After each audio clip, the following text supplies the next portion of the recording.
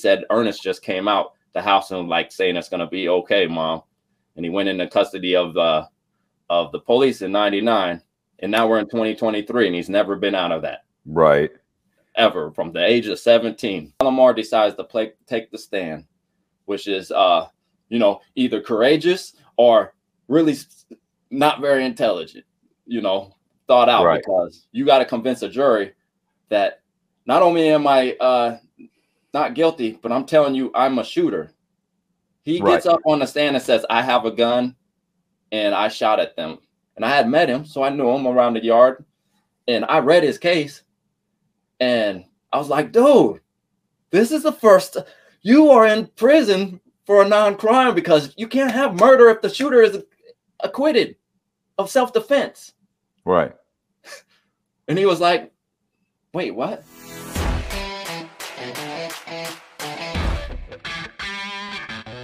Hey, this is Matt Cox, and I am here with Jay Whitmore, and he is a peer support specialist, and we're going to be talking about the Earnest Jackson case.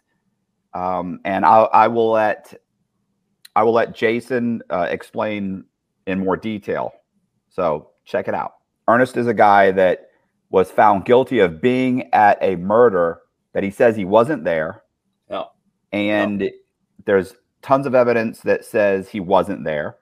And yet he's still in prison because essentially you believe, or I guess everybody pretty much involved in it believes that the district attorney or, you know, the state in general doesn't want to release him because they would have to, then of course they would have to pay him for being wrongfully incarcerated for how many years?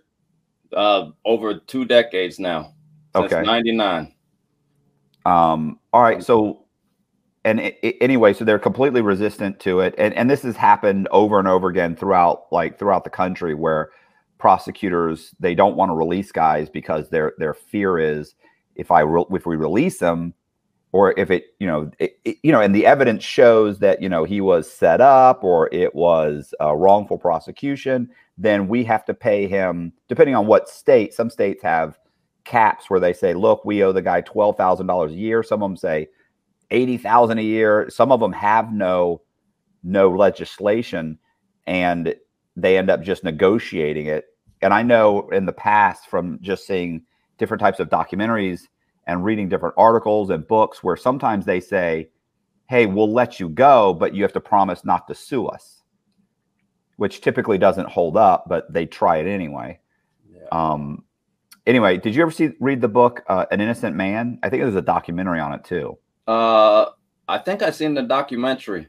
Yeah. But with that being said, right here, right now, there's a guy touring around that has, and I might not have the name exactly right, but his name is Daniel Medwid, M-E-D, like W-E-D. He's a professor, and he wrote a book, Why Innocent People Can't Get Out of Prison. Right. And he's actually down here at the colleges we got, talking and whatnot. And I'm going to meet up with him later on because he also found out Ernest's case, Earnest Jackson, that we're going to be talking about. And you might hear me say Nesto. That's a nickname I gave him. So sometimes I slide into that because I've myself done a lot of time. But this professor's down here, and yeah, he wrote this whole book about why innocent people can't get out of prison in our system. Right. You're basically you're an advocate for. Absolutely. I'm an advocate in the community, period. That's kind of my growth, my long stuttered growth from the system, because I didn't just go there and hide my head. I was terrible, but I put all my energy into something else now. Right. And so this was a case that I seen, and I know we'll get into it, but this was a case that, I met him and I was reading law, trying to figure out how to beat my stuff, even though I was guilty. And I read his case and it just blew me away, because you hear about innocent people, but you always hear these like shady parts, whether, you can always say there's a gray area. Right. Oh, we don't know this, or they're not innocent because it was a procedural thing with his co-defendant and blah, blah, blah. Where the kicker in this case that we'll get to is he's guilty of a crime that's not a crime. And that might not make sense. Right.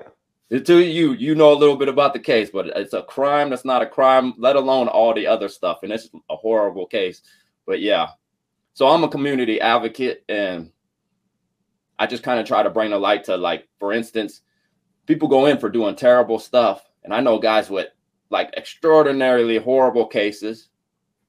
And then as I grow, because I got about 20 years in myself, I've seen guys that if I just looked at their case, I couldn't see the person that actually I'm interacting in the yard, that's out reaching out to the brothers, that's just trying to be a guy reading books and talking to you on the level and not doing whatever life he had before he came to the system. So right. Human nature it's complicated. To say the least. Oh yeah, listen, I've met numerous guys in prison, and you're talking to them, and then suddenly you go, "What are you here for, bro?" And then they tell you, and you're like, "Wow, like I didn't see that. Like that was not what I saw coming." Okay, so tell me about Earnest. Like, where was he born? How, what kind of childhood, that sort of thing. Like, how did he? Yeah, Nesto, and I don't know a ton about his childhood. I do know he was born in '81, I believe, in right in our state, Omaha, Nebraska. Yeah. Okay. So north in Nebraska, where we're at, right in the middle of the country. Our biggest city is Omaha, and then our capital, the second biggest city, is Lincoln. I currently live in Lincoln, and that's where our biggest prisons are in Lincoln, and then some little town they put a big one out there. But he was born in North Omaha, and that's basically where a lot of redlining. So that's where a lot of the hoods are. North and south are the part of Omaha that are got most of the stuff going on. And he was born on the north side with or in about, I think it was October at '81. Cause I know they celebrate his birthday. Very athletic kid, sports. He has one of them families where his mother and his aunt, her sister, their kids are like this. Whoever's house they at mom's house. So if there's punishment coming, they can punish how they want, how they see fit. And the other mom, they know. And that's kind of something that comes up because they have one of them families where it doesn't matter if you're at aunt's house or mom's house, you're at the same house. So he was raised by both of them. He was definitely raised by both of them in a bad neighborhood. Yep, in one of the city neighborhoods where things are going down and there's not a lot of service unless somebody's coming there to regulate, and so he has to navigate that, and so yeah, born in '81, has a good family. His mom's very spiritual lady, Brenda Jackson. He has, and I might get it wrong because I don't know if I met all of them, but I believe he got 2 sisters and a brother. I don't believe there's any other one. He got a big family, lots of cousins, a lot of, expanded family. So he has 2 sisters, Star and Remy. Remy's the youngest sister, Star's the oldest, and then his brother. And they all lived in Omaha. I think some of them moved to Arizona along with his mom, had moved to Arizona. What was he, when he grew up, was he in trouble? Was he in a gang? It wasn't ever in a gang. Growing up in the city, especially once you get caught up in the system, everybody believes you're in the gang. And if you join the gang life, you're on a fast track to prison because the whole mentality and all the push that's behind that drives you into places that don't turn out well for none of us. The best thing that could happen for us is to get mature before we get caught up, and wake up a little bit before we get caught up in a different course. But he was, he did run with his friends, and I don't know if he ever had any legal trouble. I'm sure he probably has some misdemeanors or whatnot. I actually don't know his record like that, but nothing major. Again, wasn't a gang member, but he's pretty much pigeonholed to that because because it's the hood. Right. It doesn't matter if I'm a gang member. You can best believe if I got a few friends, 1 or 2 or whatever is a gang member, and whoever I'm standing with when things happen, that's who I'm associated with, and you can get stuck up in them moments. And if somebody gets in trouble, as we're gonna see, and we know them or we're associated to them, guess who's coming to investigate us to pull that into that trouble? So how did he end up getting in trouble? I mean, how did that happen? Yeah, so 99, I believe it was October of 99, right up his again, that's about the same time when he was born. So in 99, he's 17, and a young man named Larry Perry, also 17, I believe, is shot and killed out on the north side of Omaha, as we spoke about. And the next day, essentially, he comes to find out, hey, the police want you for a shooting death. They want to talk to Ernesto for a shooting death. And that's the word on the street, because his friends, which is Shalimar Cooper Ryder and Dante Chillis, are getting arrested and charged for the shooting death. They're arrested at the time. Nobody really knows what's going on, but that's essentially what it is this young man gets shot and he's killed. And so Earnest, his mom, at first, he doesn't turn himself in right away, which I know people, they think like, why would you not just turn yourself and talk to the police? I just had an incident here last year where I had a knock on my door, and when I looked out the window, the sheriff was out there, and my first instinct was to duck down, and I literally was thinking like, I'm gonna run, and then I've came to my senses, because I've been good and clean for like 6 years. My badness is my advocacy for change and doing something different. But I get it. Some people don't understand that. Even I at the moment didn't understand. Like, why would you run? So when somebody said the police coming for you, and the police ain't there talking to you, especially if you're a kid and you're living a life, because I remember running from the police, not doing nothing when I was a kid. Here come the police. We just run. Right. So yeah, he didn't turn himself in right away, but they did come get him. I don't know when. It was at his mom's house, and he's been known to cure insecurity just with his laugh. His organ donation card lists his charisma. His smile is so contagious. Vaccines have been created for it. He is the most interesting man in the world. I don't typically commit crime, but when I do, it's bank fraud. Stay greedy, my friends. Support the channel. Join Matthew Cox's Patreon. I was talking to his mom. She said he was inside, and she's like, yeah, you're not gonna take my boy, and they was gonna get the dogs. And that's when I think his stepdad stepped in and was like, no, don't let. And then she said Earnest just came out the house and saying it's gonna be okay, Mom. And he went into custody of the police in 99, and now we're in 2023, and he's never been out of that. Right. Ever, from the age of 17. Yeah. Well, so they took him. Obviously, they took him downtown. I mean, did he get like a lawyer right away? Why did they? Why did they think he was involved? Because his buddies were involved. Like, you guys are a tight group. They they were there, or they were involved, so you had to be involved, or? Well, my understanding is they had somebody else starting to say they was making associations, as well as I guess they developed somebody that was starting to make accusations of like, it wasn't me, it was this person and this person. And when it started, he didn't know Earnest Jackson, other than, the neighborhood, even in the city, is like, it's not that big either. You get to hear names, even if you don't really get to know each other. And that's how his name got caught. It came in through another person that was a suspect, starting to become prosecutor witness. Alexis Fulton is the name of the young man. Also, I don't know how old he was, but I'm sure he was also another young man. So he just immediately said, "No, it wasn't me. It was so and so," or "I heard it was so and so." No. From my understanding, he did not immediately say that, and he went through that whole process of seeing mugshots and whatnot, and mugshots from one of the lawyers that I spoke to was like, the mugshots consistently involved Earnest Jackson, Dante Chillis, and Shalimar Cooper Ryder, who are the three that ultimately ended up charged with the case. So it didn't like a shooting happen, and 1 hour later, like, we know who did it. Right.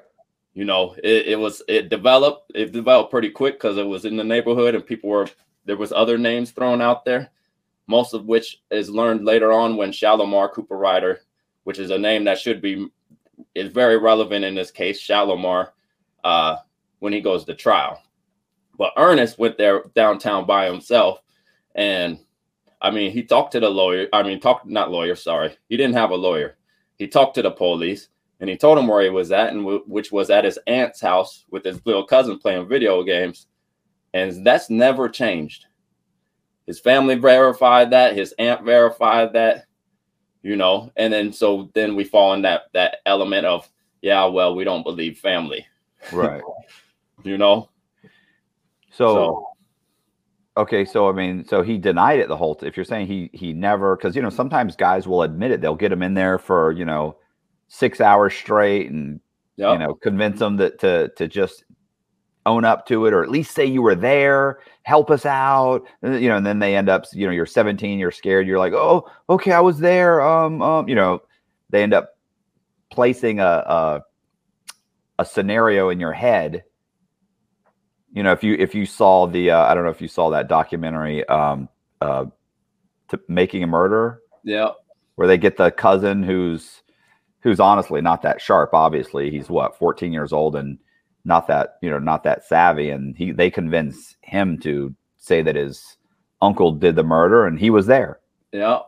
You know. So that's the scenario of you when you started, you were speaking about how if they admit guilt, the state admits guilt in, like, hey, we messed with this evidence, we did this, or this person doesn't belong here, and then they're like, hey, that person sat for years. They need some compensation for their life because they didn't just lose a little bit of time, they lost movement in the world. So with that being said, and you're saying about the confessions when they talk to him and whatnot, we have what's named the Beatrice Six, and Beatrice is a small town not too far from Lincoln. And back in the 80s, and I don't know all the details, but like 5 of them, 5 youngsters were charged with an elderly lady's murder. I think they had sexually assaulted her and murder and whatnot. And they brought them in, and they were saying they didn't do it, but they got worked for a while, and then they started saying, you know, and then, yeah, I was just there. Yeah, this person was doing this and this. Except for one, he kept saying, like, I'm not a part of this. I'm not a part. I didn't have nothing to do with this. And they just made a documentary on HBO, like one of them docu-series and all that stuff. And so from my understanding is basically there's this private eye that kind of continuously walked them through the scenario that he believed happened. And they evolved with the scenario as it went, the finger pointing. And they did about 20 years. All of them, you know, they went from young faces to the elderly, and then they got out, and then there was this huge lawsuit with a huge settlement that pretty much bankrupted the county, Beatrice, the city of Beatrice, whatever county that's in, and that became a big political fiasco because, one, you got them confessing and stuff, and there's a lot of gray area, so you have a lot of people that believe that no, they are guilty, you know. Then you got other people that are like, look at what this guy did, he manipulated it, made this case in the what shouldn't have happened. So there's a lot of emotions there. And then now we got to pay all these people. Well, you know, a lot of people just think no matter what, I would never do that. I would never admit that. I would never admit, you know, something I did not. Listen, bro, you know, you haven't been in that room. You're not a kid. You're not being, you know, you're a savvy, you know, intelligent, confident man that knows that you weren't involved and what not to say. But if you're a scared kid, you know, yeah, and these guys are telling you, you know, you need to help, you need to this, you need to that. And you start thinking, well, I want to help, and I'm not, these guys aren't letting me leave. Like if I need to, like, you're thinking, well, if I say something, you'll let me go. Kind of like the guy on Make a Murderer. Like he thought he was going home. He thought, okay, so if I just admit that I was a part of it, then I can go home, right? And they were like, what? Yeah, let's go ahead and let's talk about that. What happened? Like, it's like, oh, okay, so he's assuming, and that happens. They had I watched a whole video on this kid that was like 16 or 17 years old. They convinced him that he had murdered his sister. He Jeez. admits to it. He admits to killing her, stabbing her, that he hated her, that like they're like, well, you know, at first it's no. He's like, no, no, no. I love my sister. I love my sister. 7 hours later, he's telling you, I've always hated her. My parents love her more. I wanted her dead. I mean, he just completely flips. They, over the course of about 6-7 hours, they completely flip him, signs a confession, everything. Yeah. And to what you're saying is, it doesn't take kids. Adults do it all the time. Yeah. I saw a case like that too. Yeah. I've seen a case like that too. When they say about the ask for a lawyer and plead the fifth, yeah, everybody thinks that you know, don't do that. That you know, it sounds good. It makes but you look. When I didn't do nothing, they think it makes you look guilty. Yeah, and then they say stuff, and then they find out, hey, this person's investigating to see what happened. They ain't investigating. They're not looking for innocence. They're looking for guilt. And then every little, you know. But when a lawyer comes in, there's nothing wrong with taking a breath, put my lawyer in between whatever the system does, and if I want to talk, there'll be a day to talk, but I can talk where I know, hey, I'm not stumbling into something. And I see it happen all the time. People complying with things and whatnot. You can watch them on TV, and it doesn't do well. I can just say we have this political thing about anti-police, pro-police, but they are an entity. When the bottom line is there's people in uniforms, but they're an entity. And when we won't allow the higher levels of accountability in this entity that's armed and supposed to be safe, that says something about our compliance. Right. You know, we're thinking we're just being loyal, but like that's the type of compliance that if this entity goes rogue, you're still going to comply, because Nazi Germany didn't become Nazi Germany because everybody there was bad people. Yeah, I was gonna say it's funny. It's like if a police officer knocks on the door and says, "Hey, did you see anything last night?" Like of course, yeah, you know, no, I didn't see anything. I did. Well, why? What's going on? That's different. Like I understand answering that question. Did you know your neighbor's car was broken into last night? Did you hear anything? Like I get it. But if they say, "Hey, we're picking you up, we're taking you downtown, we're questioning, and we think you may have been involved in this," then it'd be like, "Oh wow, bro! Like you're not here on a basic, a breaking and entering, you know, you're not here on a car theft. Like you're trying to, and you're not, and you brought me downtown. Like you're not asking for my help in finding the person that did this, because maybe it's somebody I knew. Maybe I was at the mall when this happened. Like you're saying I was involved. I need to talk to a lawyer. Yeah. Because right now you're not trying to exclude me. They always say that. Well, we're just trying to exclude you. Stop it. You're killing me with that exclusion. You don't want to exclude me. You want me to be your guy. I mean, what does it say? Anything you say can and will be used against you. It doesn't say anything you say could clear you, but if you're guilty, it's going to be used against you. None of them words are in there like that.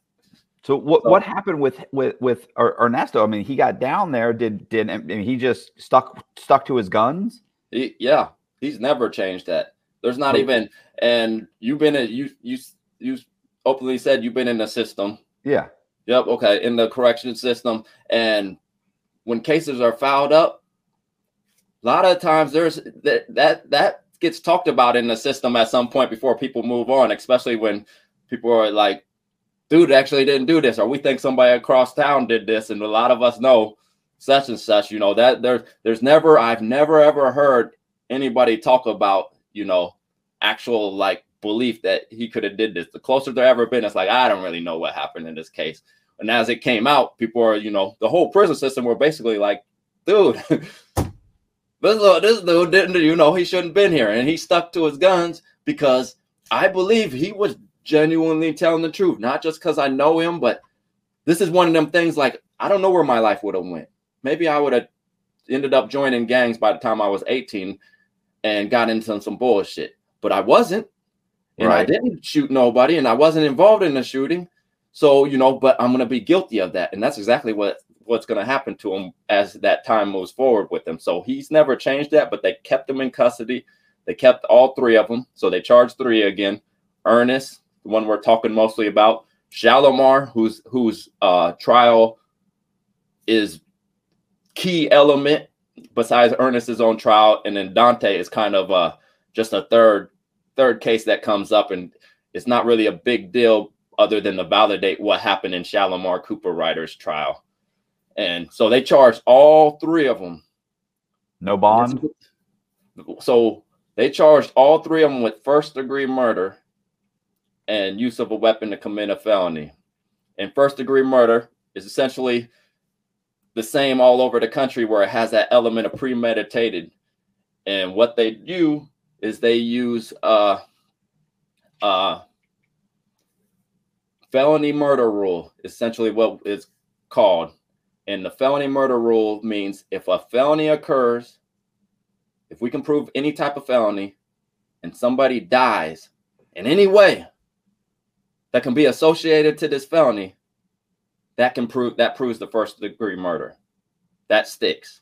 All other elements are out. Okay. So in like 85, we have this case, Shahid. No, I know him now as Shahid. Derek Dixon is his name. In 85, I believe that's the exact year, but it was in the early 80s. He committed burglary when he was like 20. And the elderly lady had a heart attack. So all they needed to do was prove burglary happened, heart attack. First degree murder based on the felony murder rule. He's doing like, he was not 17. So there was a law. So I say that because juveniles about 15 years ago, they said if they have mandatory life sentences, the mandatory needs to get took off in resentencing. He wasn't 17, he was 20. So that mandatory didn't matter. It stuck. He's still doing life without parole for a burglary at 20. He's like 50 something.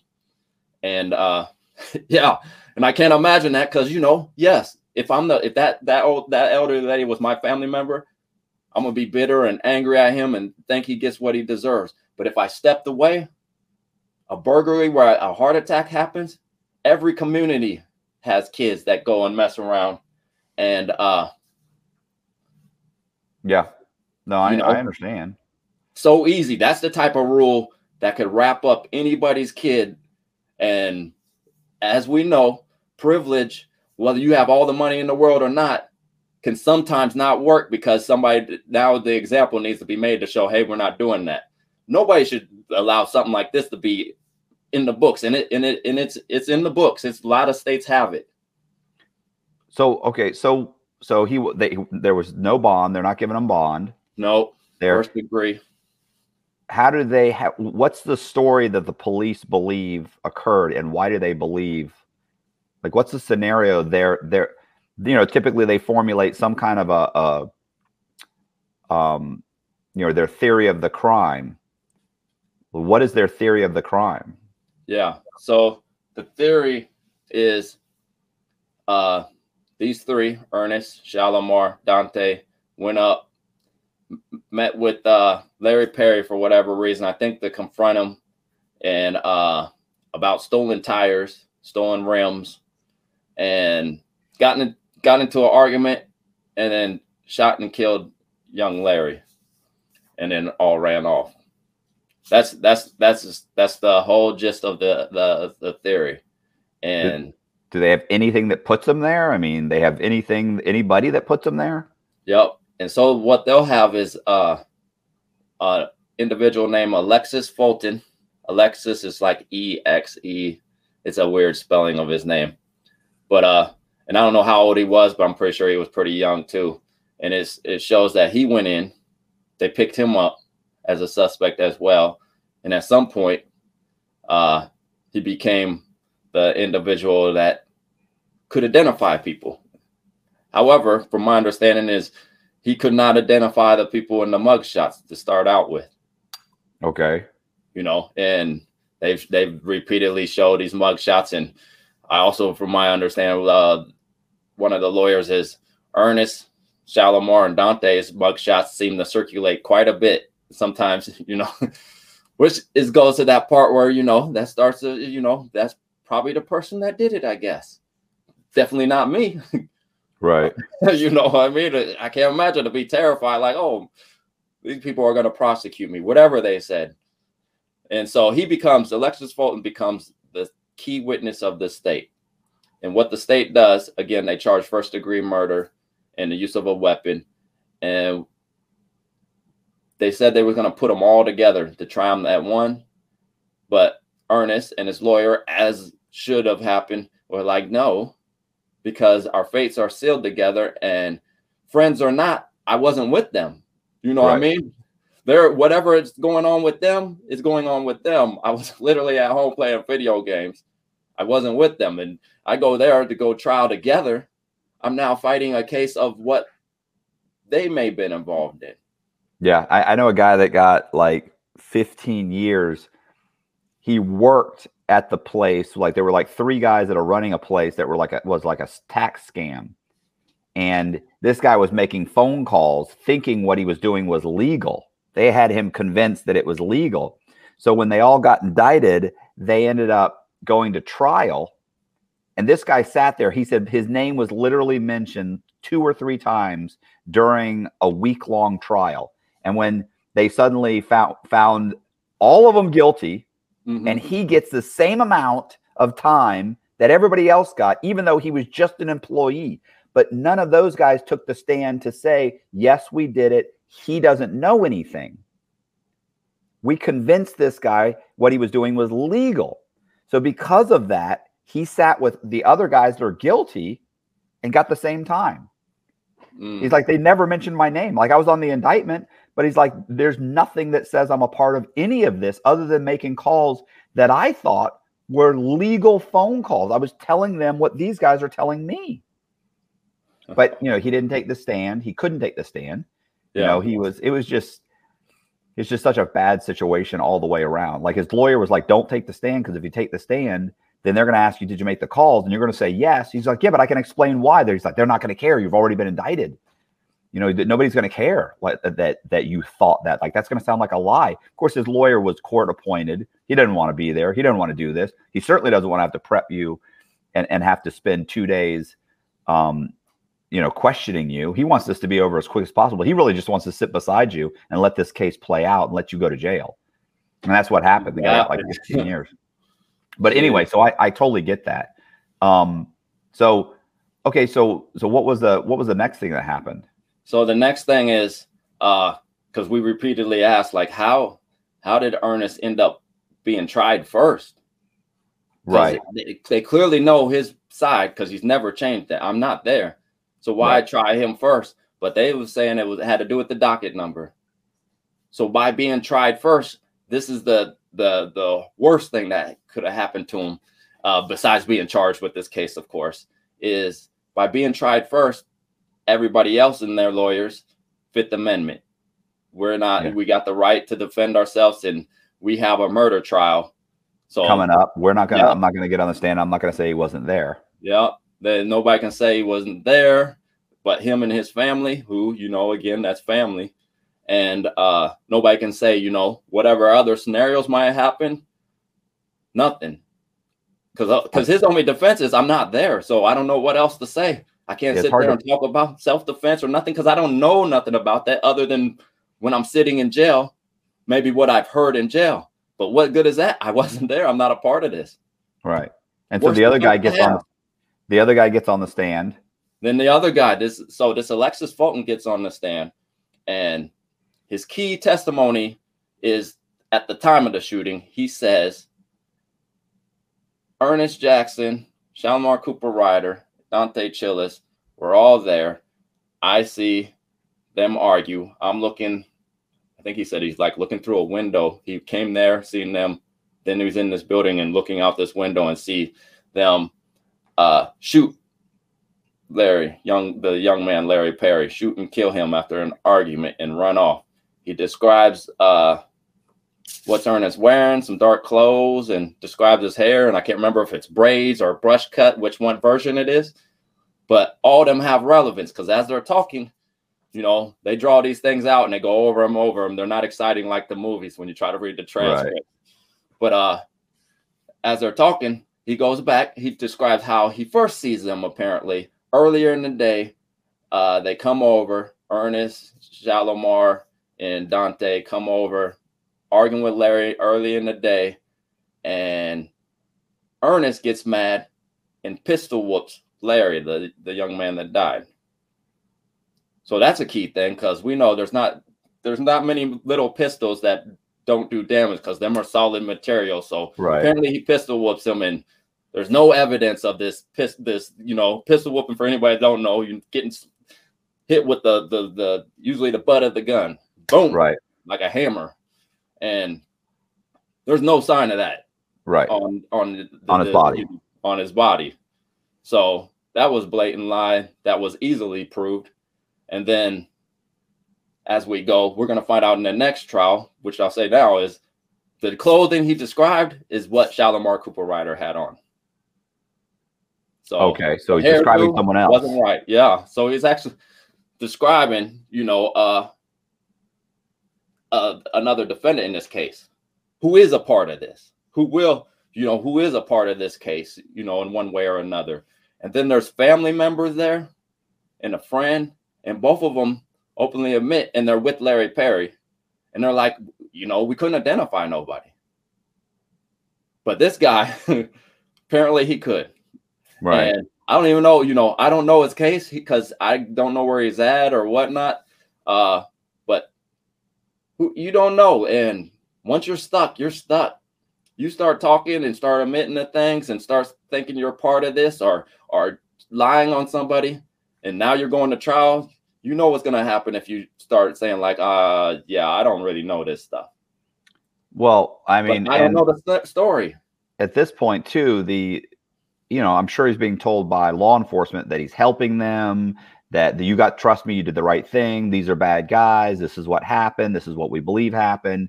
We thought there's lots of evidence against them, but the truth is he probably, he has no clue. Yeah. And they also had him picked up first. So he may have also been facing something. Yeah, he may have been facing something himself. So then what? So, all right. So what happens at Ernesto's trial? So then the jury so they got this first degree, which all they got to do is prove that a felony happens in accessory to a homicide is a felony, and then the gun. And what they do is they look at all the evidence as they do and whatnot, and they came back and they believe, like, we believe you're not the shooter. So they acquit him of the gun. However, as horrible as this is, we're giving you a life sentence because there's nothing else that comes with first degree because we believe you were there. Right. You're going to tell us you're there, and your family's you're going to tell us you're not there. Your family's going to tell you you're not there, and we're supposed to believe this. But the prosecution, you're a little black kid in the hood, and another little black kid gets shot and death, and we know that stuff happens all the time. And these guys apparently are your friends. Like, we just believe you're there. All right. So the prosecutor's saying you did it, and we've got a witness that says he was there and saw you do it.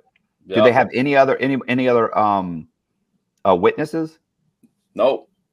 Like I said, the other witnesses they said like, no, nobody could be identified.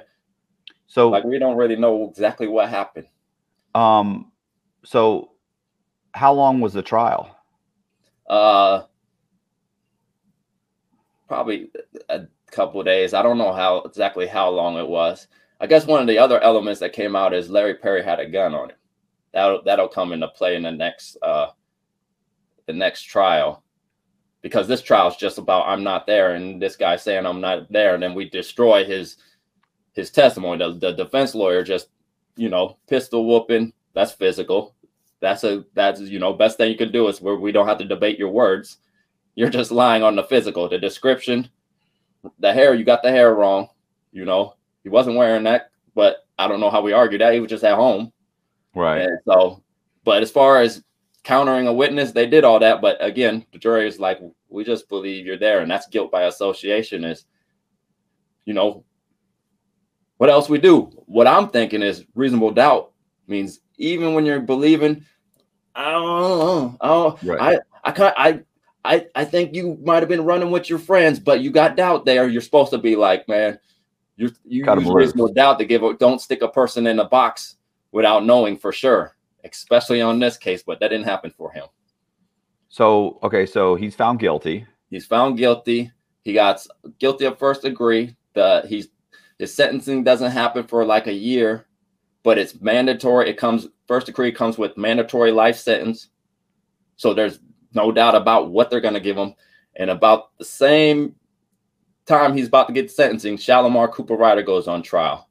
And Shalimar Cooper Ryder's trial will end the day that Earnest Jackson is sentenced. And everybody's trial has the same judge. Different juries, of course, because that's how that works. The same judge. So the judge knows what's happening in all these trials as he sits and does what he does, which is very interesting because Shalimar Cooper Ryder trial is like something you would put in a movie. Like, it's just extraordinary what happens there. You was gonna say? I was gonna say, so okay, what happens at the other trial? Yeah. Okay. Shalimar Cooper Ryder goes to trial second. He of course, him and the other defendant who will go later on, pled the fifth to Earnest case. You know, they try to pull him in, but you can't, you know, Earnest has the right to defend himself, but that doesn't overcome the right for somebody to say, I got the right to remain silent because I got to defend myself as well. So he doesn't get whatever this man has to say. So Shalimar goes to trial. He decides at some point in the trial, I'm going to take the stand. And so we got another young black man from the hood saying he shot another one, going to take the trial from a jury that I'm sure hardly matches his people. Right. And tell them what he's going to say, which is, I was defending myself with first degree on the table, which to me, you know,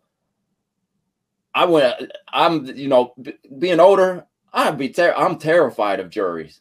Yeah. If somebody charged me with something, no matter what it is, no matter how outrageous it was, and they said I had to go do a jury, I'm like, we literally have a body of people that you just now taught me the law. This is the law? Okay. That's it. That's what happened to us. We go sit down. They say, here's the rules. Find them guilty or not. If you think they're guilty, we don't have no way of really questioning you that it wasn't a peer judgment of yours. Like, I just think he's guilty. Right. You know what I mean? And that's going to deal with your life. And this young man went and got on the stand. And what he said was him. And this is the sum of it, and then we can flesh out the detail. But him and Larry Perry, they met up, got in an argument about the tire things. They asked him about a gun. He admitted, yeah, I had a 9mm. Identified that specifically. Seen Larry Perry, he said, I seen he had a gun, but it didn't escalate into that. The escalation came when two other individuals showed up and was mad at him and Larry Perry for essentially making the hood hot, I guess. Getting getting a lot of stuff going on. And he said they started yelling at Larry Perry. So little Larry, that's the young man that died. And he's like, at that point, I was done with it. So Shalimar walks off. And as he's getting down, and then I read the transcript, and he jumps over a fence. And as he's going down the way, he hears shots. So he hits the deck. This is in his transcript. So somebody else, I was there, but somebody else shot him. Yeah. After I left. And it's them too. Well, no. He's saying they're shooting at me. Oh, I thought they shot him. I thought they continued to argue. Well, that's a curious part is why are they not? I haven't seen or heard nobody say anything about interrogating these two. Okay. You know? There's clearly something here. Right. And per this prosecution, they're doing what they're doing, trying to pick at everything. So they verify that this shooting happens between parties in some degree. They verify like the 9mm had reference because one of the things that was said early on is when Larry got shot, there might have been some downward shots into him. But it's very vague on even the prosecutors when they argue now, they don't talk about these other shots. They just reference them. So it's extraordinarily vague. Holy shit. Can we pause? Sure. I took the work van. Fucking shit. I was like, why is she calling me? I took the work van to get rid of stuff from the house. The van was stolen. High-speed chase. Which, you know what that means? It's gonna come to my door. What you said? You took the the work van so I could get rid of all this drywall that I removed from the house early in the morning. The van was stolen in the pursuit and wrecked, and I need to know where you parked it. Oh, you need to call them? Let me call I may leave this in. Yeah, you're fine, but yeah. I just can't believe it. You need to call them? Call them. I'm gonna call her real quick. But now, lucky me, I get to fall into one of space. Like, I don't, dude. I hope I didn't. And she's in a training. Here, we'll go on. And I guess I'll just go down there after this and deal with whatever that is. Man, oh man. How am I getting associated in this stuff? Oh, and I'm not living that life. And now I have to worry about like what? Okay. You're still around it. So is the van from the region where I parked it? Did you? And the key's not in your purse? Where's your purse? Yeah, with the big thing. It better be. All right. Is this an emergency I have to deal with right now? Well, did they say that it was broken into, or that I left the key in there? That would help. Okay. All right. I'll deal with it, but I'm going to take a quick second to run and look, see if that key is there. All right. Wow. All right. Give me 2 minutes. Yeah. Jeez, man. I hope this ain't my fault. I don't see the key. You know the part where I said how the police, the sheriffs came my door? Yeah. Yeah. They said that we bought this house in 2020. They had a picture of somebody clearly shot from the door looking out. You just see his back. They say they're looking for him. They came to my door when I looked at the Ring camera because I didn't look at it right off. Right. I just walked. I was just happened to be by the door, so I just started moving that way. They covered my Ring camera, and they went around the house. There was 3 of them, and I know they was on some bullshit because as soon as I started talking to them, and I'm like, "Are you serious? You know, like I don't know this dude. I don't even know who you're talking about. Blah blah blah." And then you guys just show up and all here, but they came together, and then they was trying to tell me stuff, and then they just left, and that's how I knew you guys are on some bullshit. And when I looked at the thing later on, I'm like, holy shit, how bad could this have went for me? Because this is the perfect scenario where something happens to somebody like, dude, didn't have nothing to do with it. We just moved funny. Well, especially the part where I'm ducking down and thinking about running for no reason, and now I'm stuck in something else. So who was in the Ring camera? They come up on the steps, and he has something black, and he puts it on like that. Boop. Yeah. Because I put it on TikTok, and apparently I didn't know that was a thing, how much the cameras get messed on. I just, you know how you can go do the green screen? I say, look what happened to me this morning. And I move out the way, and I just post the video. The sheriff walks up. It just covers my ring. I know that, but you said that they had a picture of the back of somebody. Yeah. Yeah, somebody that apparently didn't recognize them. Yeah, but we bought this house in 2020, so never seen the person. Still, I thought maybe I didn't say nothing, but I was like, maybe I would know this person if he's been in and out the system. But I don't know who they're talking about. Right.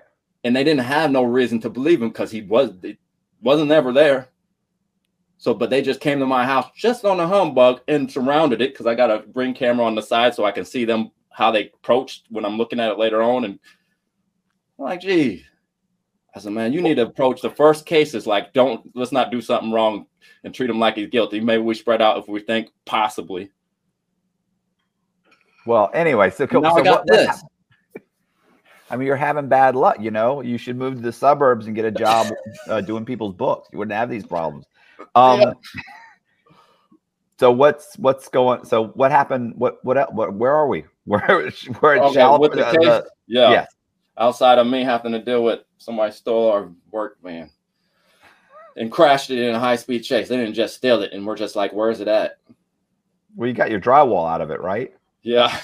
You're good. Yeah. I got trackings to where I was. The whole book of mileage and all right. Rewind back. So Shalimar goes to trial. His own first degree. Nobody testifies at Earnest's trial because Earnest went first. They have their own murder trial. Shalimar decides to take the stand, which is either courageous or really not very intelligent, thought out, right? Because you got to convince a jury that not only am I not guilty, but I'm telling you I'm a shooter. He gets up on the stand and says, I have a gun and I shot at them. Right. So but for a jury, the jury has been given one charge and they're saying this is what he's guilty of. It's premeditated murder. He went there to kill him and he killed him. And so that he goes and says, no, there's an alternative to that where I was there. A couple of guys showed up and chased me off and actually shot at me when I jumped the fence and they were shooting at me. So he's saying I was there, but I didn't kill him. So he's giving them he's giving them reasonable doubt. Right. So remember, this is felony murder rule, which is a theory that says you do got that charge, but that premeditated is out. You just have to believe that a death happened. So if it's self-defense, there's no homicide because he's shooting up there. Because there's no talk in the thing about other people killing Larry. No, I understand, but I'm saying so now the jury's being faced with this guy wasn't even there. Like he showed up, but he left, and then later someone got killed. Like he didn't kill him. So what's happening is now it's like, well, I'm sorry. They say he went down. No, I'm going to let you finish, and then I'll clarify a few facts. Okay, I was just going to say, so to the jury, they're saying, well, I mean, the state is saying that he went there and shot him and killed him. He's saying I went there, argued with him, and got chased off by some other guys. They showed up. They were angry at us, so I left. And then maybe these guys killed him later. Like, I don't know, but I wasn't there. So that's reasonable doubt for the jury. And to me, the jury's like, okay, well, we have an alternative. And the cops and the state's doesn't have proof that that's not true. So that's reasonable doubt. So to me, it'd be like, okay, well, then it's not premeditated. Like he didn't go there to kill him. He wasn't there when he was killed. So I can't find him guilty of murder, of first degree murder, because he wasn't even there. And the state doesn't have anybody to say that he was there and that he fired the gun, or do they? They still have Alexis Fulton. He's testifying at everybody's trial. He is every single one. So he's saying, nah, he didn't run. He was there. He got shot. He shot and killed them. Okay, so what happened? So he said, So it's a really confusing case, but Alexis Fulton now knows everybody, including these other people, because some of them are friends. So my understanding is there's some loose connection between him and the other two that are identified here as, coming into the argument. But when Larry Perry leaves, he says, I thought they were shooting at me, so I hit the ground. And then they're like, clarifying, did you shoot back? And he's like, yes, I turned and shoot back. And I think I seen somebody go down, but they were shooting at me. Right. And then I get up and I run. So potentially, did he shoot up there and hit the dude? Right. Maybe he shot him, but that still would have been, it would have been an accident. It would have been would have been defense because somebody's shooting at you. Right. Right. And that would, Yep. So, but part of the things is they keep alluding to somebody took shots at Larry Perry and maybe another gun when he's close. Nobody ever that I ever seen these other two people become suspects in this crime. That turns out not to be a crime because it's based on Shalimar Cooper Ryder shooting and killing, and then maybe his friends. They ask him about Earnest. He says Earnest wasn't there. Dante wasn't there. The other two co-defendants. Okay. And they say, well, we know there was other people present. He's like, yeah, they weren't with nobody. We was up here, and they came in and was pointing at me and him, talking about we're making all this noise and stuff's happening with tires around the thing, and you're bringing all this heat in or whatever. And I'm like, yeah, I'm not part of this now. I'm bouncing. And then they take shots at me. I hit the deck. I take shots back. and then I run. So that's the essence of his things. The jury Right. gets to look at all that, and they say, based on the evidence and with all this testimony, self-defense, as you said.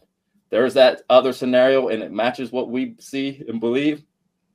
Self-defense, which is, it means not a procedural default, meaning like somebody messed with something, or somebody a lawyer made a mistake and your case gets overturned, or new trial or something. It's the actual part of what we hear of trials where is a person guilty or not, and you're not guilty for defending yourself.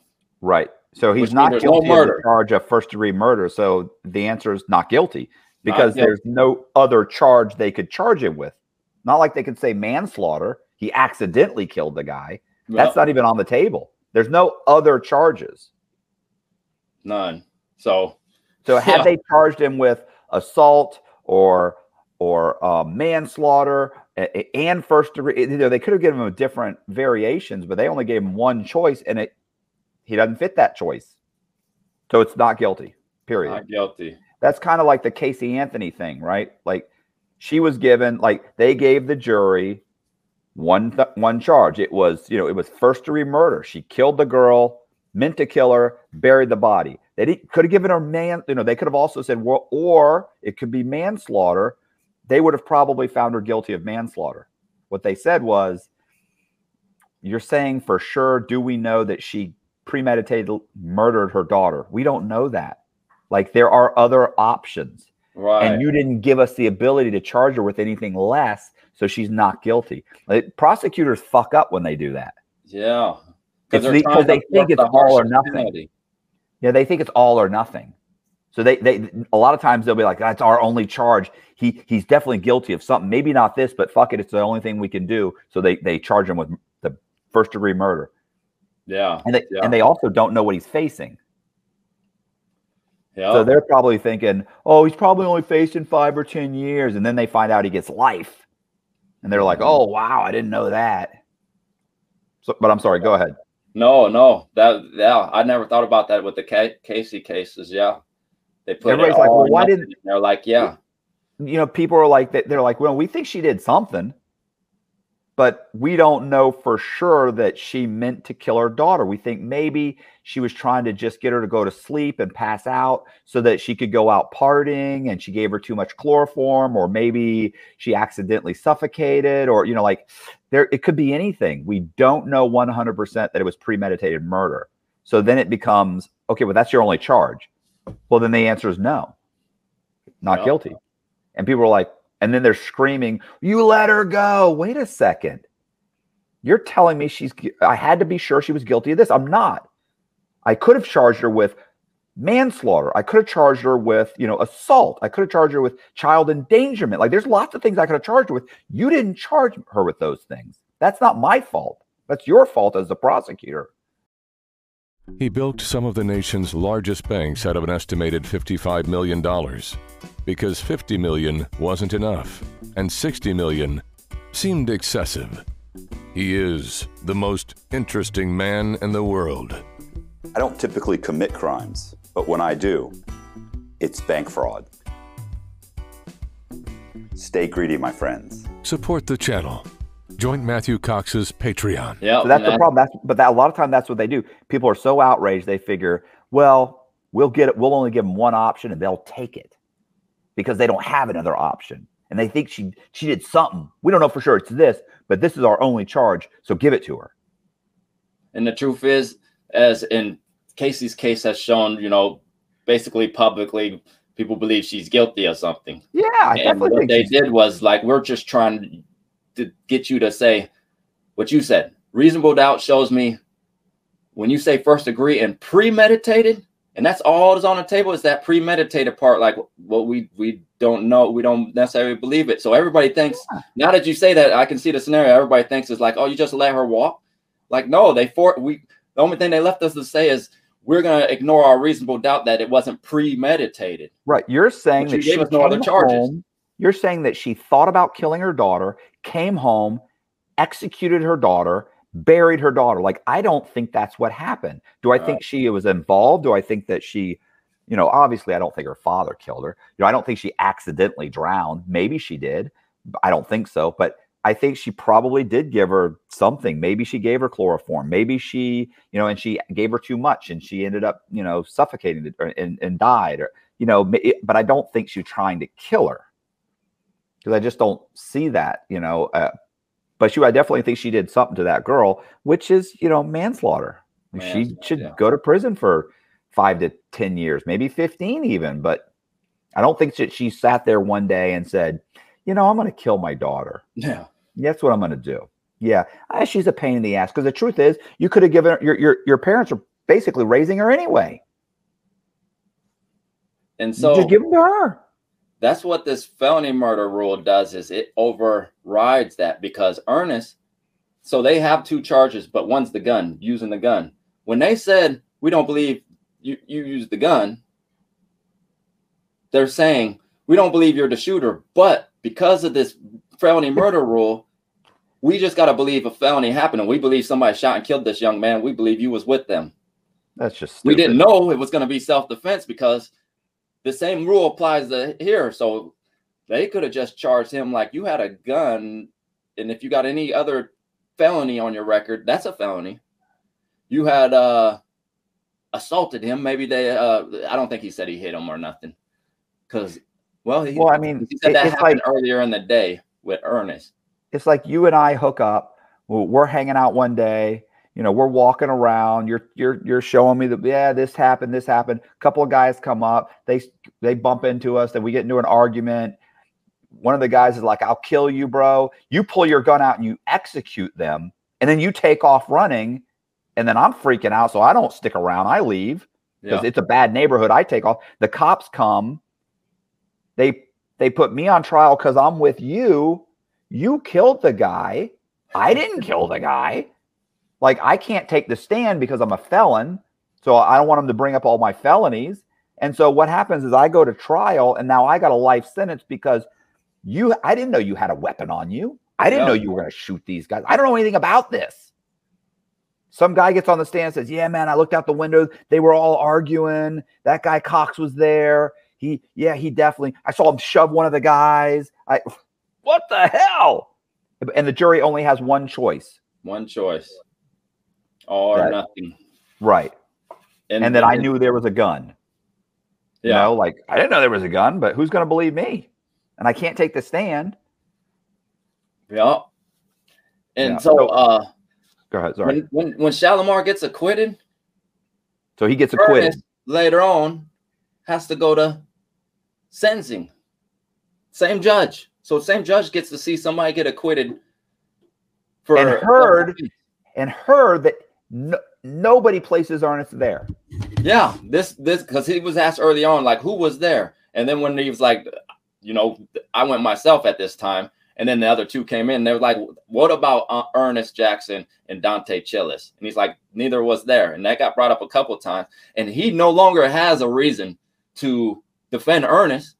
He can say he's there because what else is going to happen to Earnest? He's guilty of first-degree murder now.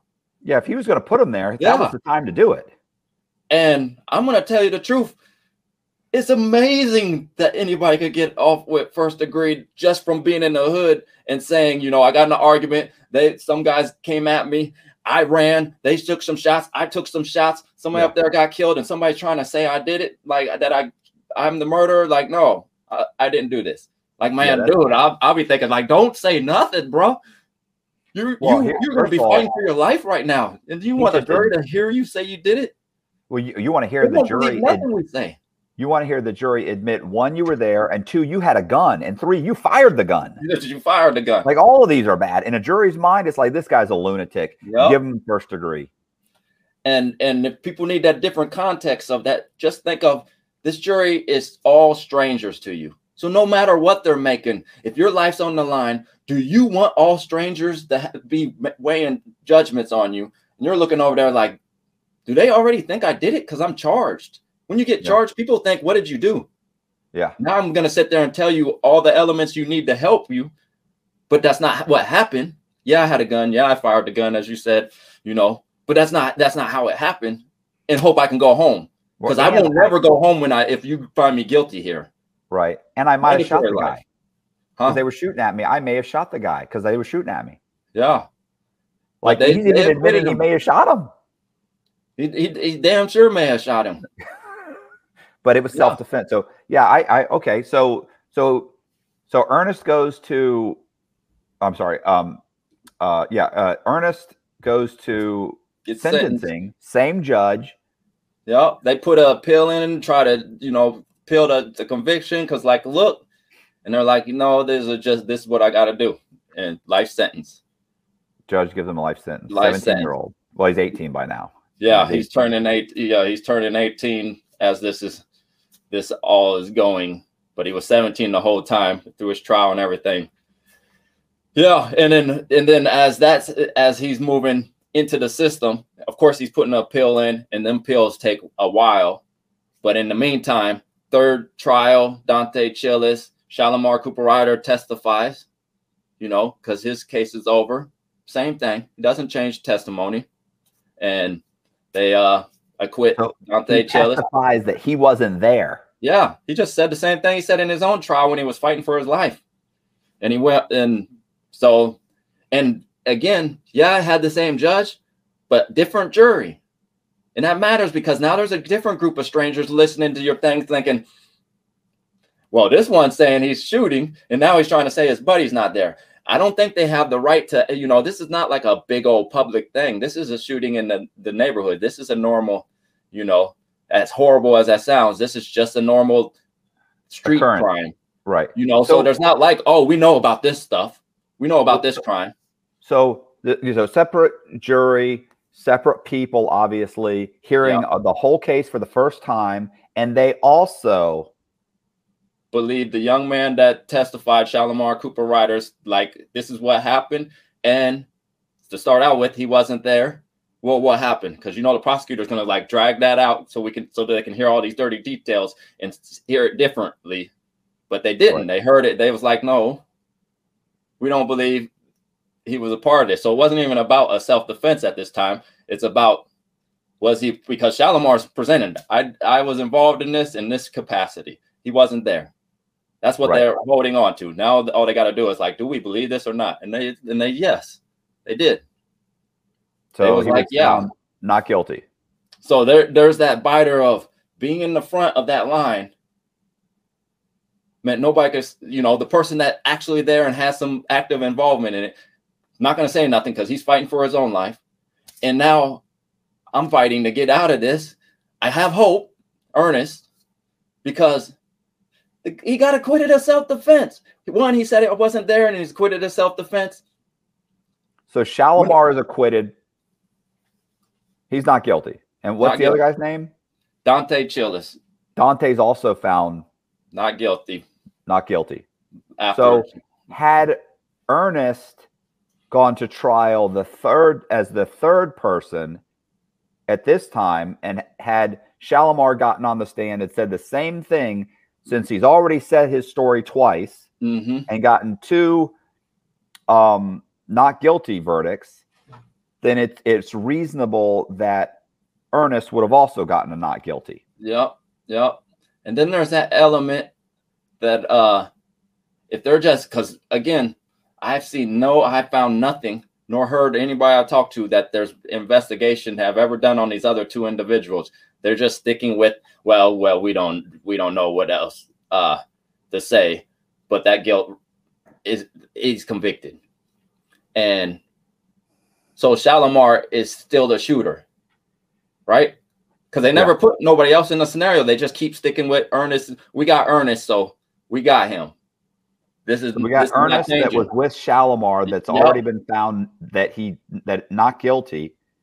We've found Ernest guilty of being at a first-degree murder that has already been found to not have been a first-degree murder. Right.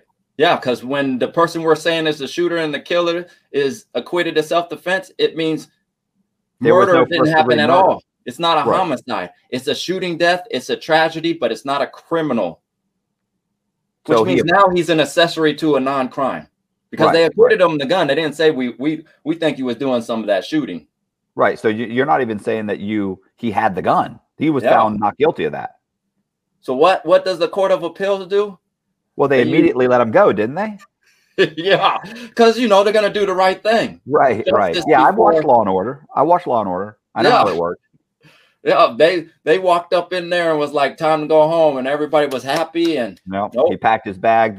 That warden told me he was sorry. The prosecutor drove him home, apologized to his mother and his aunt, said, "I'm sorry I took your baby away from you for the last 3 or 4 years. My bad. We're gonna try and work some kind of a deal out, cut you a check." Yeah, I know how it is. They're good people. It's amazing. This legal system is like, this is like one of the prime cases that I've seen. Is like, man, well, they'll use words and take your life with words. And that's what they did in the Court of Appeals. They said the testimony of Shalimar Cooper Ryder, because that's what he's saying. It's like, dude, look, he's saying I'm not there. He got acquitted. He went home. This is a whole case, but I wasn't there. Right. That's all I know. That's all you should know is this testimony came out, bunch of new stuff. This guy laid out the case. He was part of it. Right. Unlike me, I'm only a part of it because you put a charge on me. Right. At the very least, that's a new trial. Yep. So that's what they do is they say new trials require the language. We'll do the air quote thing. Newly discovered evidence, right? That's the word. Newly discovered evidence equals new trial. And their argument is not newly discovered evidence. The legal language they use is it's newly available language. We believe whatever this man's testimony was available to you. But it wasn't. He took the fifth. But he took the fifth. So we have right here is what some of us have been talking about is the battle of constitutional rights could actually hurt somebody. And in this case, snatch up your youth and all that, and you're in prison for 20-something years because they're saying, I have the right when I'm on defense to know that, hey, there's testimony over here that, I can subpoena police and put them on the stand. I could subpoena, regular citizens and put them on the stand, except if they say, I have to defend myself and I have the right to remain silent because it might incriminate me. And so I'm not going to testify at your trial because I might end up with a charge. Or in this case, I'm not going to testify at your trial because I have murder charges, which I could lose my life. And I have a trial that I need to focus on, not to come over here so people can change the wordings or like, oh, that's how he's coming at it or whatever they want to do. Strategically, the lawyer's like, I'm doing what's in your best interest. So his lawyer is like, he's not going to testify. Right. Yeah, because he's representing his client. Yeah. Yeah. Sorry, you're going first, but that's not our concern. My concern is my client. Shalimar's not going to testify. And so that's what the Court of Appeal says, is that he doesn't have the right to this testimony of, this is like saying I got charged with all these weird murders all over town. I'm in prison. Oh, guy confesses. Oh, you can't get that. You kind of knew that guy that confessed. That was not newly discovered, because since you knew the guy, maybe you knew what he was going to say. Yeah, but I can't even personally testify that guy's going to say he was acting in self-defense and he did it. Well, what is that adding about you? Nothing, because I wasn't there. He has nothing. So the language is newly discovered equals new trial. Newly available equals nothing. And by putting that, they killed all testimony to be used by him. So did he appeal it to the state Supreme Court? Yeah. First, he went through the Court of Appeals. He went through this whole appeal process. And why wouldn't he? Because he didn't do anything. Even to this day, you're probably still thinking like, how did that not get me out? Right. Not probably. He is. Like, how did that not get me out of prison? How did somebody go up and say I'm the shooter and go home because the jury is like, yeah, but you didn't act criminally? And I sit there because the belief is I was present. Right. So, but okay. So what did the state Supreme Court say? They all agreed. That's how it got it. That's now a thing in our laws is newly discovered, newly available. This has started getting argued in the courts, because the Jackson case happened in '99. On my gang stuff and all my bullshit, I was involved in a lot of shit, terrible stuff. that I feel like that's where I'm at now, is kind of my walk of paying back is what I'm doing with my life now. As opposed to I just did some time and let me live, and that's cool. Let me live a good tax paying and take care of family and not cause trouble. Cool. I think that's great. That's most of your success examples. I chose to be in the community and volunteering and putting in work, and now think of where I'm going with. I like the ramble, I guess. Right. I get it. So yeah, you're kind of an advocate for Earnest, because nobody talked about it. This happened. He didn't even talk about it. I got to meet him in prison. I only seen one time when he first went to prison, and they were talking about the case on the news. He was in another prison. Didn't know him. Like, okay. Then he came over, and I was reading, trying to figure out how to get out of my case, because I was guilty of my stuff. Right. My stuff happened a little wishy-washy. The second time, I went twice. I had shot another gang member. I did do that. I didn't kill him, thank God, because now I would have to live with that. But I did do that. And then the next time was a robbery that I got called and I got involved in. And I did do that. But I lived a lot of time inside thinking, no, dude snitched on me. That's all I could think about. Not about what my part was, because the dude that set it up, called me down. Please, I get shot up. I get what I deserve in the case. Yeah, it was internal house, busted into home invasion, the worst type of robbery without like sexually assault and, murder happening in the case. Worst I could think about is, you kick somebody kicks your door in. When does your house ever feel secure again? You can have 100 guns, but people just kicked your door in. Yeah. I always think about that. Like, you're sitting there doing the right thing and some guy comes and just kicks in your door. Like, and that's what we did to somebody.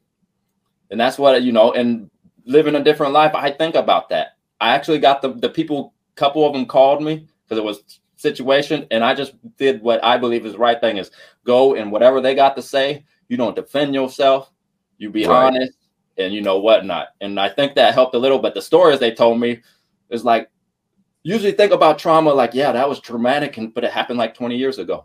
And then they're talking about they spent like 10 years, can't trust the door locks, had to move out in the country. And I'm like, all because of what we did. Right. Yep. So anyways, so I'm inside looking at my case, back to Earnest, and I had met him, so I knew him around the yard, and I read his case, and I was like, dude, this is the first, you are in prison for a non-crime, because you can't have murder if the shooter is acquitted of self-defense. Right. And he was like, wait, what? Because he told me later on when I talked to him, he was like, dude, I never thought about it being non-crime. All I could think is like, dude, I wasn't there. And the guy said it. And why is it?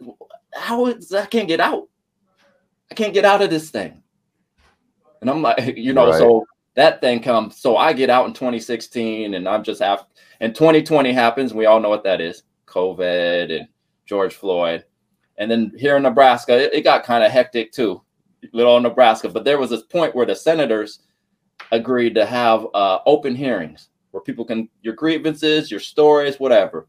And I chose to talk about that case I talked about, Derek Dixon and Ernest Jackson, because these are both falls under that felony murder rule, where one burglarized a house, lady had a heart attack, life sentence. Ernest Jackson, as we're talking, accessory to what the shooter is acquitted of and still in prison 20-something years later. And that opened the door up again, and then we did a whole bunch of advocacy, and now it's moving again. And when it get moving, it got some cases in the courts. Like some senators, two senators, but one senator put it forth. Senator Wayne and Terrell McKinney are really big advocates on this. And they put some bills to try to, change a little bit of this language. Like, hey, we have a confession. Right. And the argument is always opposed every time by the prosecutor's office and all that. Every time there's like no give, because their biggest thing is, what if this opens the floodgates and thousands of appeals come in? It's one or two guys. The law was written so that it goes before a judge. He looks at what you present, and then he decides, should this be a new trial or not? So that's the gatekeeper, is like the judge gets to look at it and decide. But why would you not ever have a process that always reviews to make sure something else ain't changed. Right. But that's where we talked about the system. Once we got you, we are not interested in admitting our mistakes or whatnot. No, the justice system isn't really about justice. So what do you think their fear? I understand that their argument is, what if it opens up the floodgates and thousands of people are let go? And they know for a fact that's not gonna happen. Are you think that their concern is that if they were released, they would open up their ability to sue them?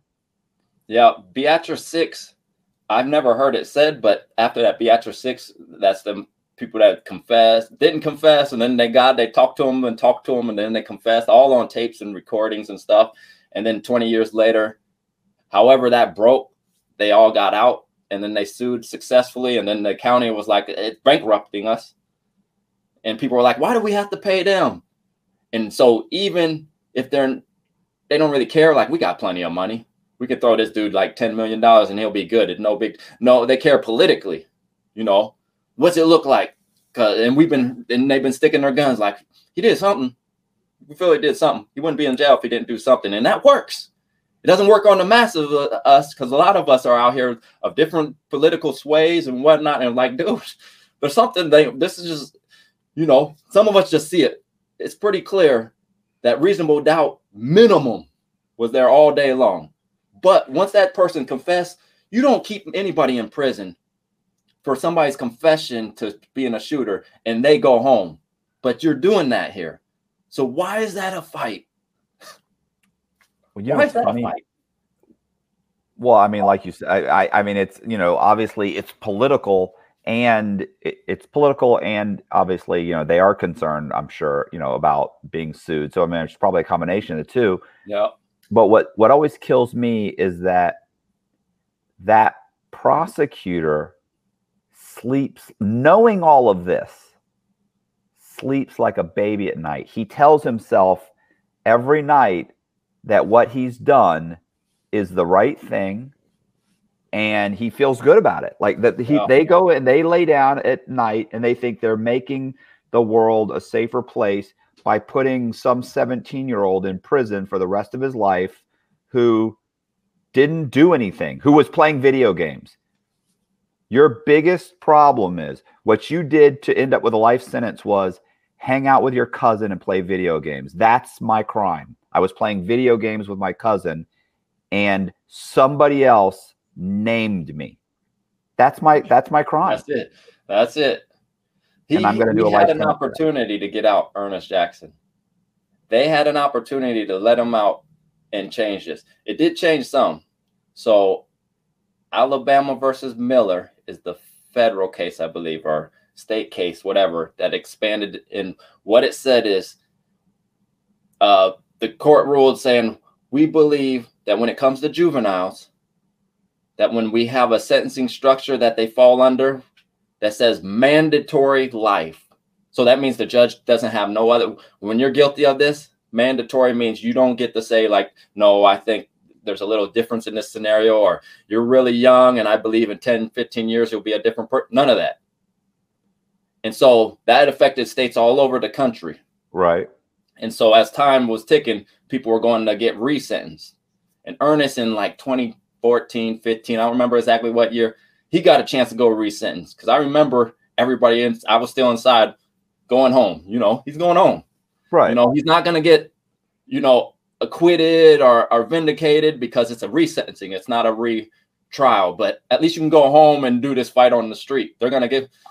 Right. What happened was the prosecutor went up there and said, none of that testimony of the other man doesn't matter. Doesn't matter. He was convicted of a first-degree murder, and we are here for a resentencing based on the mandatory language. You can give him life. You can give him life. You can give him 100 years, whatever, but he's convicted of first-degree murder. That person that they're trying to talk about, he got acquitted because he said Earnest wasn't there and said he did the shooting and the jury, whatever, none of that matters. I'm definitely paraphrasing. Right. But those were definitely said, very, very dramatic about that. And you know what the argument was?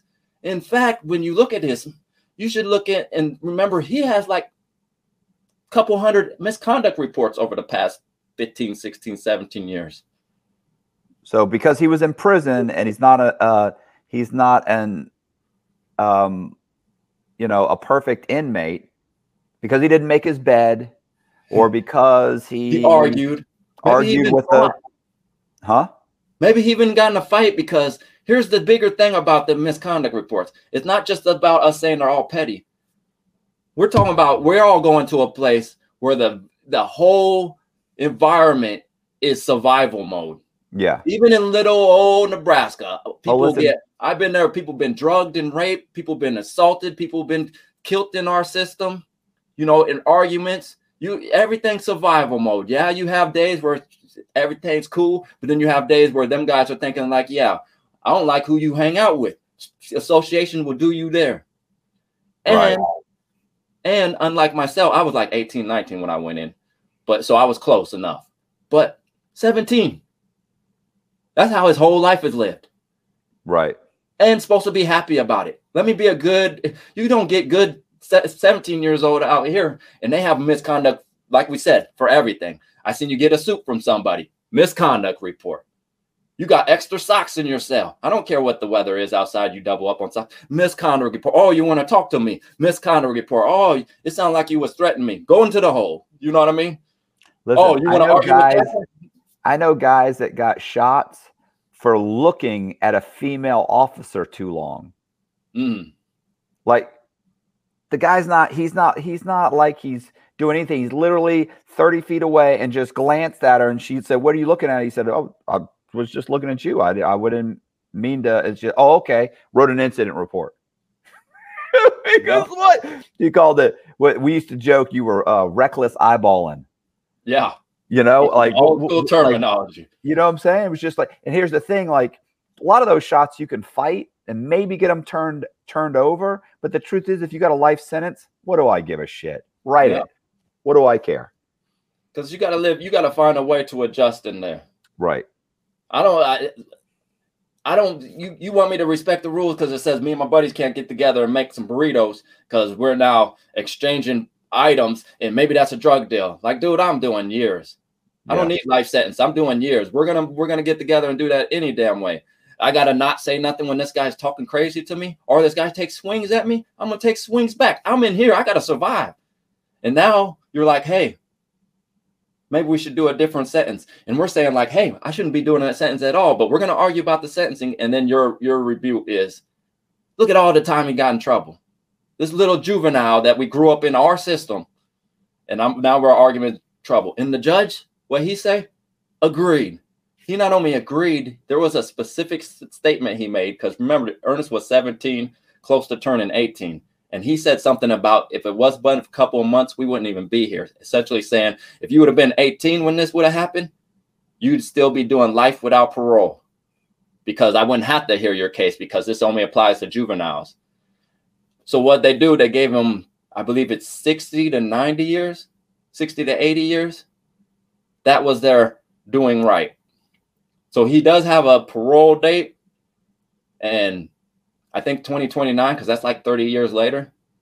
Yep, from 1999. But now there's this whole political thing about him, like, me thinking I brought this out, and then I got it into the right hands, and people are starting to do stuff with it. I'm thinking I'm doing him a favor, and now I'm wondering if I turned him into some sort of political prisoner where everybody plays games with his life, rather than just the picture that I thought I was seeing, that I thought other people would see as like, yeah, this somebody doesn't belong in prison. Right. It doesn't matter. Like, here's the thing. It doesn't matter whether he got some disciplinary shots or not. He's not supposed to be in prison. It's like saying, we're going to charge you with murder. And because, okay, well, maybe you didn't commit the murder, but you did something, like you were there or you drove the getaway car. Yeah, you didn't charge me with that. You charged me with this, and I'm innocent of that. Like, so you want to charge me with, we found out that, you sold drugs a couple of times. And so, then go back and charge me with the drugs. Right. Don't charge me with this. Something I did. Right. Charge me something I did. Or something you alluding that I did, at least. Right. Not this. Yeah, because and this is set clear this he right. didn't do. Yeah. Now you have a whole nother things. You're not going to be on the wrong side to say, okay, we didn't know all that until that guy got up. So we're going to, but No, instead they just stick. That listen, that state attorney and that judge don't want him in front of a camera saying the judge knew that these other two people had been acquitted. Acquitted. He knew that. He gave me a life sentence anyway. He knew there was no evidence. He knew. And let's face it, two juries found their only eyewitness uncredible. Yep. Right? If they acquitted those two guys, that means that they didn't believe the state's eyewitness. So the same state eyewitness that my jury found credible, two other juries found uncredible because they had a witness that disputed his eyewitness testimony, which I wasn't allowed. So regardless, that judge knew that. The secondary judge could have dropped it. The prosecutor sleeps like a baby saying, oh, I took this 17-year-old video game and playing motherfucker off the street. You never play a video game again. What does he tell himself? But that's what happens is these guys get to be, they think they're infallible and they get these God complexes and everybody else is just a pawn to be moved around. Yeah. Yeah. I guess, well, not, I guess what should be added is cases, because one reason we don't hear from Dante Chillis or Shalimar Cooper Ryder, the other two that were, as we've been speaking about, Shalimar's the one that got acquitted. Dante got acquitted based on Shalimar's testimony. I did this in self-defense, blah, blah, blah. Is about 4 or 5 years later, both get shot and killed in different situations, different things that are unsolved deaths. So both of them are deceased in shooting deaths. And I'm really curious on that because I'm like, I don't know what happened. This is all speculation. But first, he identified one person by name and one as the friend. And he said other people that were identified in there probably know the friend's name. Like, where's the investigation of these other guys? They just picked these three and wouldn't get off of it. Then, so many years later, they get murdered. Maybe that's not connected. However, when you get on the stand, even when you're defending yourself and you're saying somebody else is there that potentially could have done something, you just fingered that person. Right. If the person's living the life and they ain't drastically changed their life, they always remember, like, this dude almost put me in prison. Because if they would start looking into this as easily as they put Earnest in prison, I might be next. But for some reason, as you said, the prosecution wants us, we got our scenario. If we start bending our theory of these three, then we start breaking up the reality that we created, that it's just got something to do with them three and the jury. Now the jury, if they would have convicted him of murder, as they did Earnest, would have been like that. See, that's how the court works, and it works right, everybody. However, now it's kind of like suddenly there was something wrong with this jury, which it takes a lot more to acquit somebody than it does to convict somebody in our system. Oh yeah, especially of something based on testimony. It's based on a little bit of the evidence. They had the shooting, they had all the evidence that I have yet to see some of this stuff at. So I don't for one moment doubt that they went back there and just like, I don't want to put somebody in jail. Or you know what? They had a full discussion. They looked at stuff and they was like, this is what we got to do. And they did what they were supposed to do. The right thing in that case. Absolutely believe that's what happened. It wasn't like, man, I don't feel good about this, but I really feel like he was there. Right. I get this guy saying he pistol whooped this guy and there's no evidence of this, but I don't know. This guy's words all over, but I still feel like he's there. And they was able to come together and convict Earnest for that. Much easier for somebody to just like, yeah, this is terrible, but we got to do this. Than to sit there and say, we're going to say not there. There's family probably crying because they only got the scenario that these three killed Larry Perry. That's all they get from the prosecutor. So what do they think in their whole life? That these are responsible. These are the individuals responsible. And they're getting away with now stuff.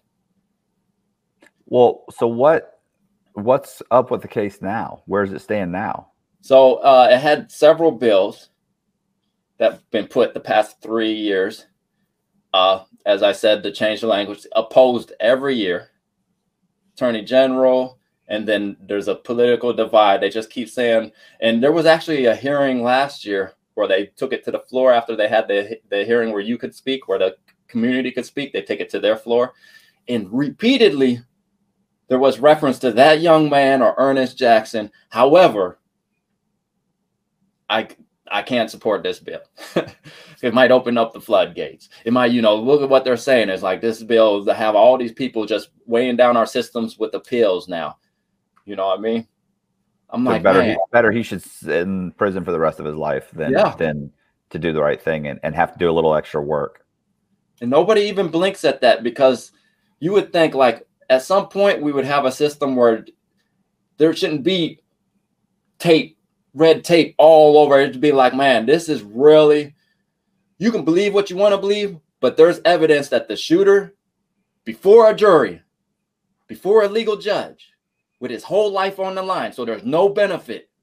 There's no sneaky stuff of him trying to, I'm immune to stuff.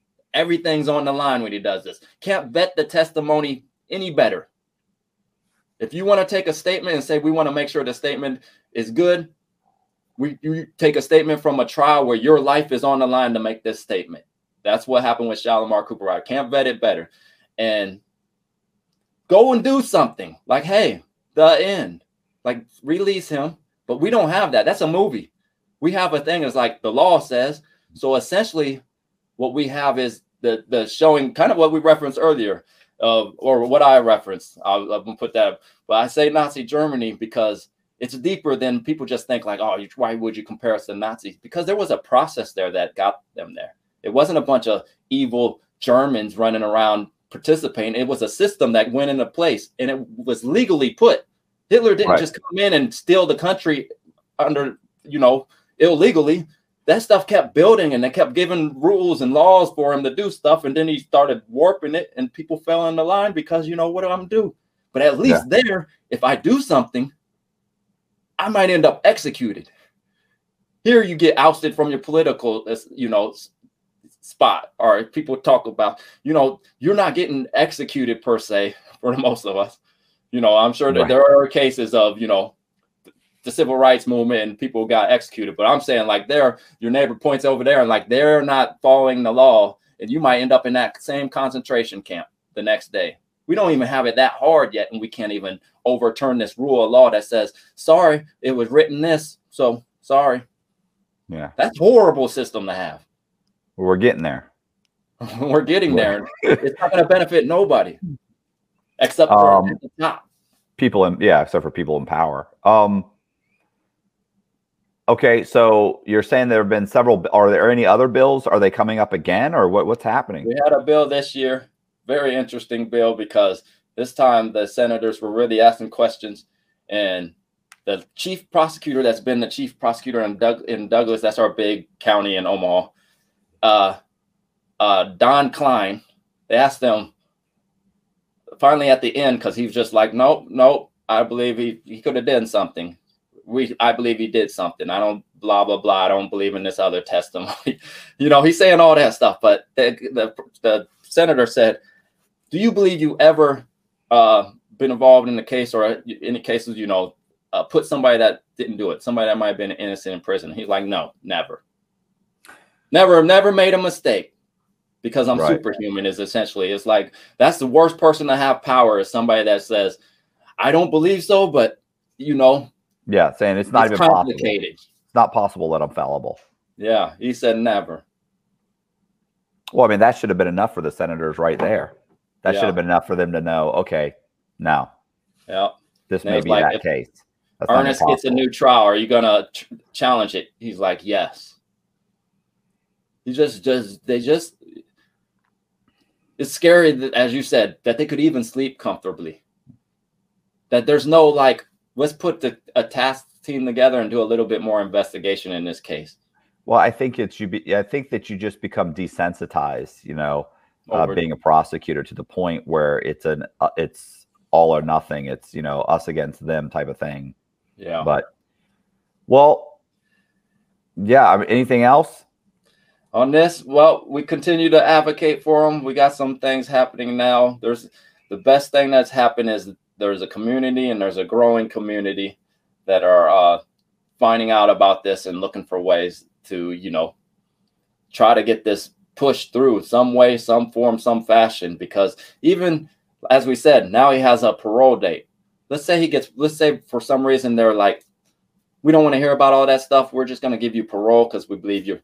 But he still got to do 30, 40, whatever amount of years on parole as a person guilty of this crime. The problem is, too, the parole board, a lot of times they don't want to give you parole unless you admit to what you did. He's going to go in front of them and be like, I didn't do it. They're going to be like, oh, he hasn't learned his lesson. Keep him in prison. Like, people don't realize that. They're like, oh, well, he'll get parole. No, it's not guaranteed. And one of the big things they want you to do is say, I did it. And a lot of these guys get up in there and they're like, I didn't do it. And they're like, oh, yeah, he's not ready to be paroled. So you may never get parole. Yeah. Sorry. No, I was just going to say, and he's in that new scenario where they could just be like, we actually got a two-edged sword here. One, exactly what you said. You got to admit guilt before we'll give you parole. But let's say Earnest is like, you guys broke me. So I'm going to go up there and say everything they want just to get out. I'm going to say how I did this and I did that. Right. And then they sit there and be like, we're well aware of your case, and now you're just going to come up here and lie because we know you're not telling the truth. We know, you know. And then he's like, you know, and that's the only scenario they have because he chose that route instead of this route. So there's no winning if they choose to do what they do. And the fear is they probably will. What about the Innocence Project? They're involved. There's it's been involved before and struggled with, and now there's the I don't know which one just got involved. There's a pro bono lawyer, Daniel Gutman. He's also professor at UNL. He's working on the case, seeing some angles. He's very great because he's in the community, so he gets involved with those of us out here that are trying to do what we do. And so there's some elements involved. It's that legal thing. Because as long as everybody sticks, as long as the words of the court says this, nobody can do nothing. Listen, I appreciate you talking to me about it. You know, one of my guys made a comment that, hey, you know, that you need to talk to Jason about the about Earnest, you know, case and the Earnest Jackson case, and you know, super interesting. And so he actually got me your information. He's the one that got me your information. Oh no, I guess he gave you my information. Yeah, your email. Right. I think it was Dusty. Right. So Dusty.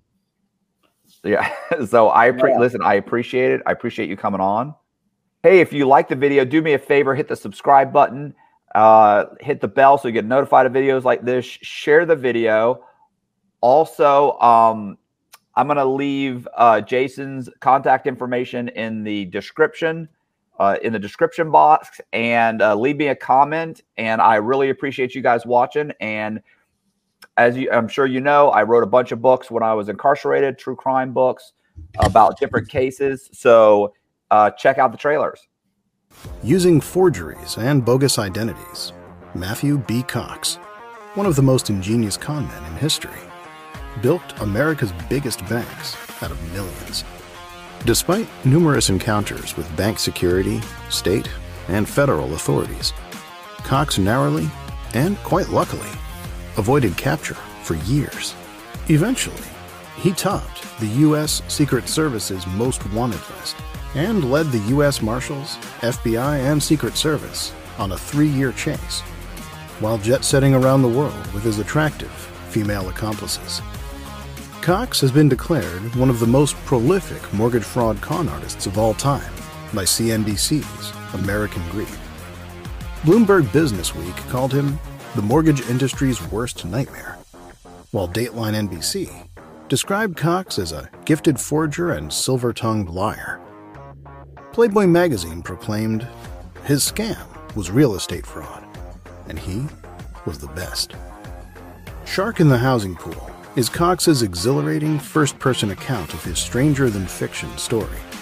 Available now on Amazon and Audible. Bent is the story of John J. Boziak's phenomenal life of crime. Inked from head to toe, with an addiction to strippers and fast Cadillacs, Boziak was not your typical computer geek. He was, however, one of the most cunning scammers, counterfeiters, identity thieves, and escape artists alive, and a major thorn in the side of the U.S. Secret Service as they fought a war on cybercrime. With a savant-like ability to circumvent banking security and stay one step ahead of law enforcement, Boziak made millions of dollars in the international cyber underworld, with the help of the Chinese and the Russians. Then, leaving nothing but a John Doe warrant and a cleaned-out bank account in his wake, he vanished. Boziak's stranger-than-fiction tale of ingenious scams and impossible escapes, of brazen run-ins with the law and secret desires to straighten out and settle down, makes his story a true crime con game that will keep you guessing. Bent: How a Homeless Teen Became One of the Cybercrime Industry's Most Prolific Counterfeiters. Available now on Amazon and Audible. Buried by the U.S. government and ignored by the national media, this is the story they don't want you to know. When Frank Amadeo met with President George W. Bush at the White House to discuss NATO operations in Afghanistan, no one knew that he'd already embezzled nearly $200 million from the federal government. Money he intended to use to bankroll his plan to take over the world.